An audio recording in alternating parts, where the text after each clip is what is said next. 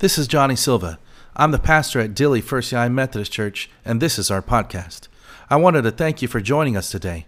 I hope this inspires you, I hope it builds your faith, and I hope it gives you perspective to see God moving in your life.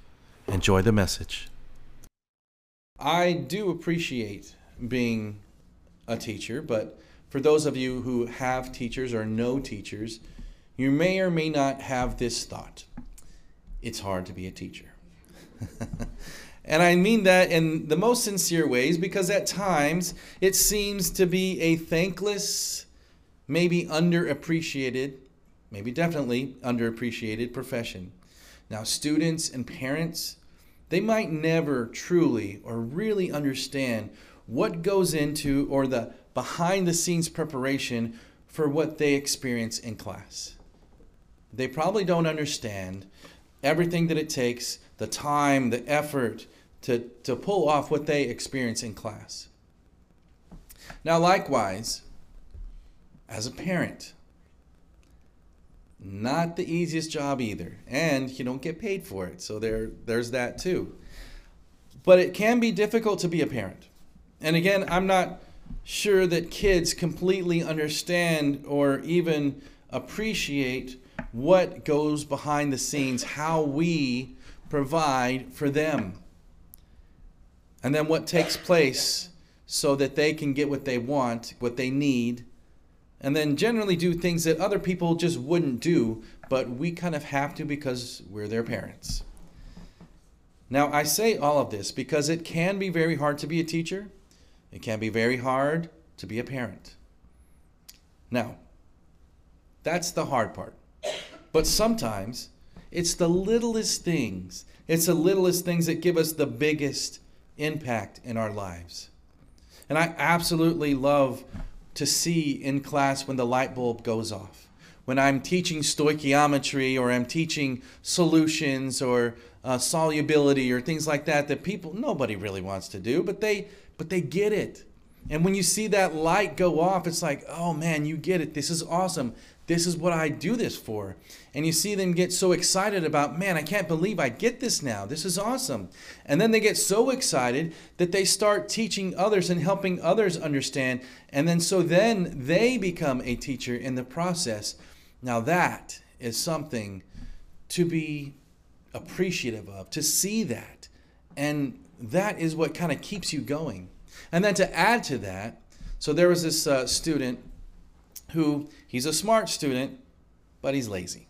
I know you don't know anybody like that, so I'll try to just imagine, if you will. So smart person, but lazy. And you have to push him a little bit. You have to push him a lot. And then it got time for this is going to be the progress reports. So then they start to think about, oh, I might want to do my work now. And a lab, for those of you who it's been a little while since you've been in chemistry, labs are worth 40% of your grade, tests are worth 40% of your grade, and then the daily work is worth 20%. So if you're missing a lab, which this person was, it made a 40-point difference. So he turned it in yesterday, and I helped him do that. Now, he had all this time to do it, but it was only then that he was like, I need to do this. I'm like, yeah, you do. So I helped him. And then afterwards, did I get a thank you? Actually, yes, I did. You know, and I know that's not something you normally get. He goes, I know you didn't have to do that, but I appreciate that you did that. I get it now. I understand it, and I appreciate what you did. And I'm like, whoa, okay. So those little things, they go a long way. Now with parents, as parents, it is tough. But again, it's those little things. Like we're not asking for a lot, but it's those little things that go such a long way. So when I come in from a long day at work and I come in and then Knox just runs to me and gives me the biggest hug and says, I love you, Daddy. I'm like, I'll give you whatever you want. You know, do you want chips? Do you want this? And Laura's like, no. We're about to eat. I was like, but what do you want? You know, and so I get in trouble sometimes for that. But all he has to do is say, I love you, Daddy, and give me a hug. And I'm like, I'll give you anything you want. You know, that sort of stuff. But this is why I do these things. I mean, I'm a teacher And these little small things help me keep on going. As a parent, it's these little small things that help me to go a long way. Now, I know that that is something you might be able to relate with, but let's admit it. It's not the easiest thing to be a Christian.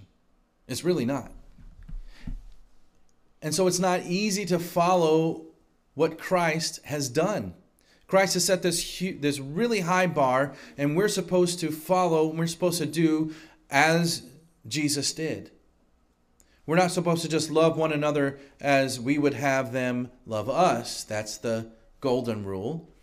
But the other one is the platinum rule. Love as God in heaven has loved you. That's a little bit harder. But I say all of that because it's definitely not convenient all the time for us to be a Christian. In fact, sometimes it's downright inconvenient, and it does take a part of us. It does take some sacrifice. I understand that. But in comparison to what God has done for us through Jesus Christ, through the life, death, and resurrection of Jesus Christ, it pales in comparison. What is asked of us and what is done for us, it just is so unequal. And since this is Maundy Thursday, I wanted to make sure that we truly understand and that we can actually appreciate exactly what Jesus did for his disciples and for us on that last night that he was with his disciples and on that very night that he was betrayed. So today, we continue with the book of Matthew. Last week, we talked a little bit about what we know very well as the Lord's Prayer. And then we connected it to the triumphant entry, what we celebrated for Palm Sunday. And now we connect it a little bit further, so that was in 21, connecting a little bit further in chapter 26 of Matthew. Now, there was a connection. So at the beginning, when I talked about the prayer that we know oh so well, that Lord's Prayer, that was taught at the beginning of at the beginning of Jesus' ministry. And then the triumphant entry was considered to be the beginning of the end for Jesus' earthly ministry. But it was connected, and it was the lens by which and through which they were able to see that this was the long-awaited Messiah and things were about to change. So that was a connection there. But then it continues a little bit further because, as you know, on Palm Sunday, there was a large amount of people, and they were all so excited to see Jesus coming into Jerusalem. And then the last day, the last evening that Jesus is with his disciples. And so in the chapter 26, we find this connection between the amount of people around Jesus as it dwindles down a little bit more as Jesus gets closer to the cross and what he must do. So it begins like this. While they were eating, now this might seem very, very familiar because we do this every once in a while, but it says something like this.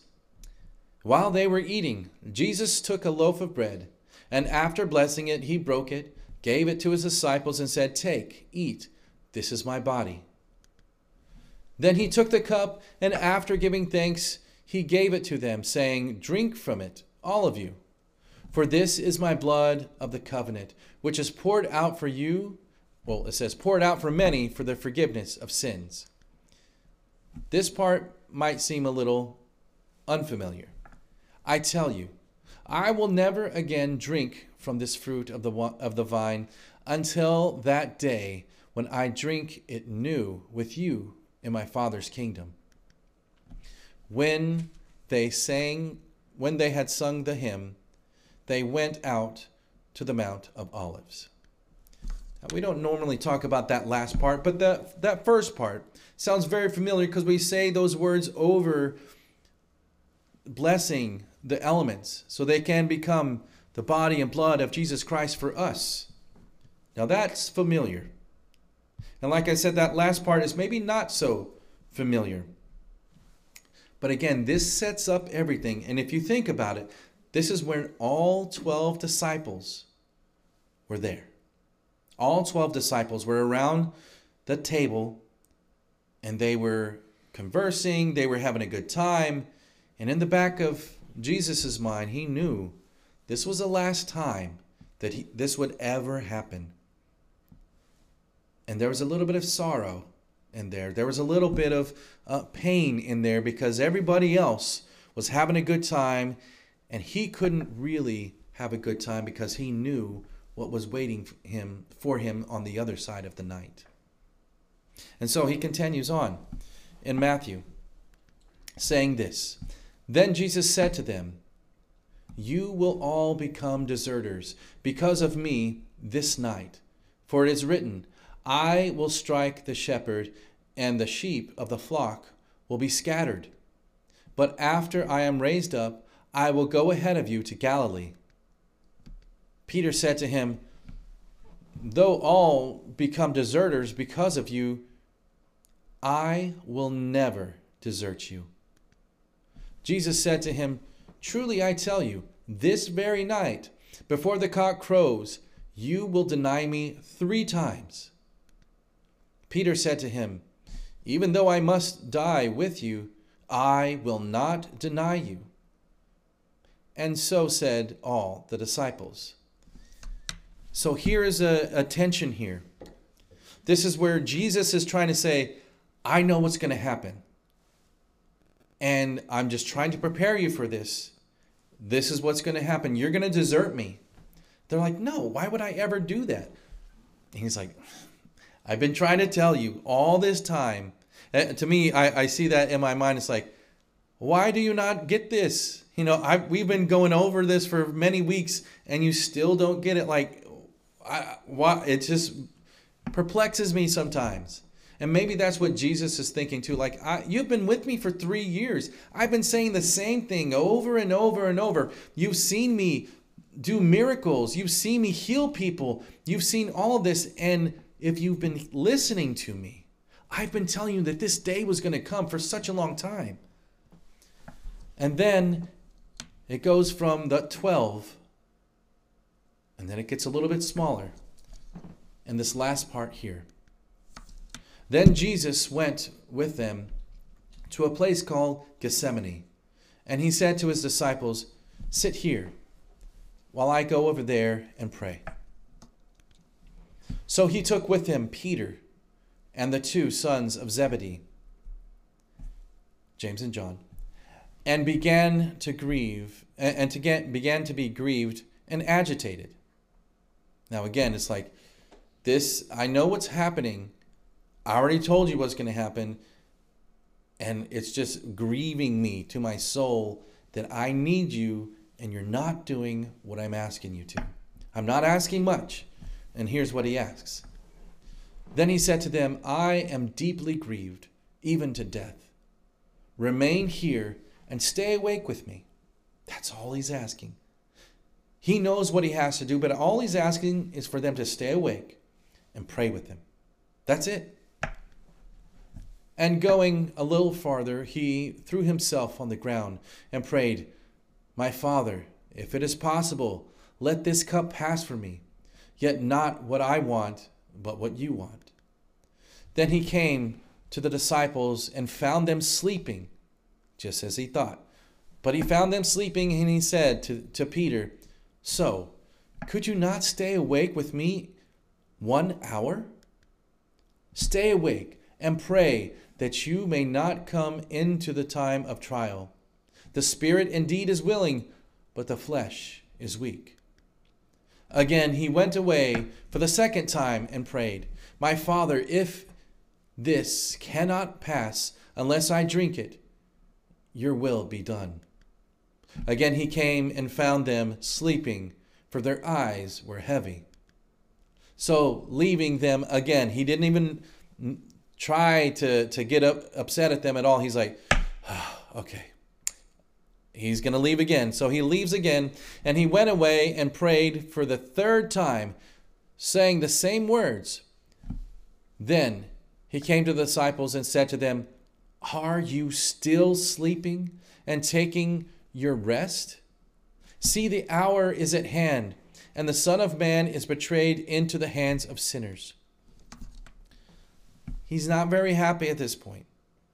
Can you understand why? Put yourself in a teacher's role. You're doing everything that you can, all of this prep work, all of the behind the scenes, and all you're asking is just pay attention. Just pay attention. Stay awake. I mean, literally, I say that all the time. Stay awake. Put your phone away. Pay attention. And, I see that. I see that. And then as a parent, you're like, I'm not asking much. I'm not even asking for you to get a job and pay rent. I'm just asking you to clean your room. Is that too much to ask? So I see that. I feel like I can at least get a glimpse of that. And maybe you can too. But Jesus is doing so much more than we ever could. And he's not asking that much of them. He's just saying, please, please stay awake. Please stay awake with me. This is really, really difficult. This is the most difficult thing I've ever had to do in my life. And I need you. And all I need from you is to stay awake, to pay attention, to pray. That's all I'm asking. And so why is it? Why is it that it's so difficult to do what Jesus asks of us? And it's not even that much. Think about what Jesus did for us. And that's why we remember what he did for us on Maundy, Thursday, but every single time that we celebrate communion, we think about what Jesus did for us, how much it took for him to break his body, how much it took for him to pour and to shed his blood for us so that we might live. And all he's asking is for us to stay awake, to pay attention, to pray. But even more than that, he wants us to follow him. And it's a little bit easier whenever we are in the throngs of people and everything is great and we're celebrating Jesus, and that's when Easter is the best. And even Palm Sunday is the best, but it's what happens in between that is a difficult part. It's what happens in between that is not very convenient and very difficult. It's going to take something from us, something that we have to give. But in comparison to what is given for us, to us, it pales in comparison. And so here we are. We remember what Jesus did for us. And we try our best. But can we stay awake? Can we pray? Can we follow Jesus all the way to the cross? Because let me tell you this. It starts with that bigger group of people, and it gets down to 12, and it gets down to his very best friends, the people that he knows that he can count on, the people that were telling him, there's no way I'm ever going to deny you or desert you. That might be them, but that's not me. Peter was emphatic. I would never do that. And you know as well as I do that what happens on Friday, the wee hours of Thursday into Friday, he does that. Before the sun comes up on Friday, he has denied Jesus 3 times. His very best friend, the one that he says, there's no way that I'm going to desert you. Everybody else might desert you, but not me. I'm never going to do that. Yeah, you did. And we might make all types of promises like, okay, Jesus, I'm going to recommit myself to you. I'm going to step in line with you. I'm going to follow you all the way to the cross, and everything's going to be great. And I promise I'm going to do it this time. And then we don't. Now, all that is to say that Jesus has done so much for us, that God has done so much for us through the life, death, and resurrection of Jesus. What's being asked of us is to respond with our lives.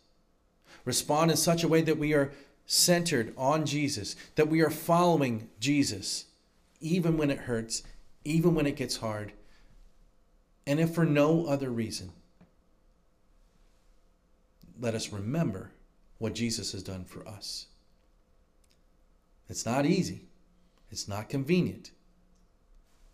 But this will allow Jesus to direct our lives, to change our lives so that we can be better, so that we can be more like him. In the name of the Father, and of the Son, and of the Holy Spirit.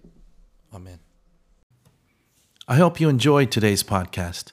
There's a couple of things I'd love for you to do.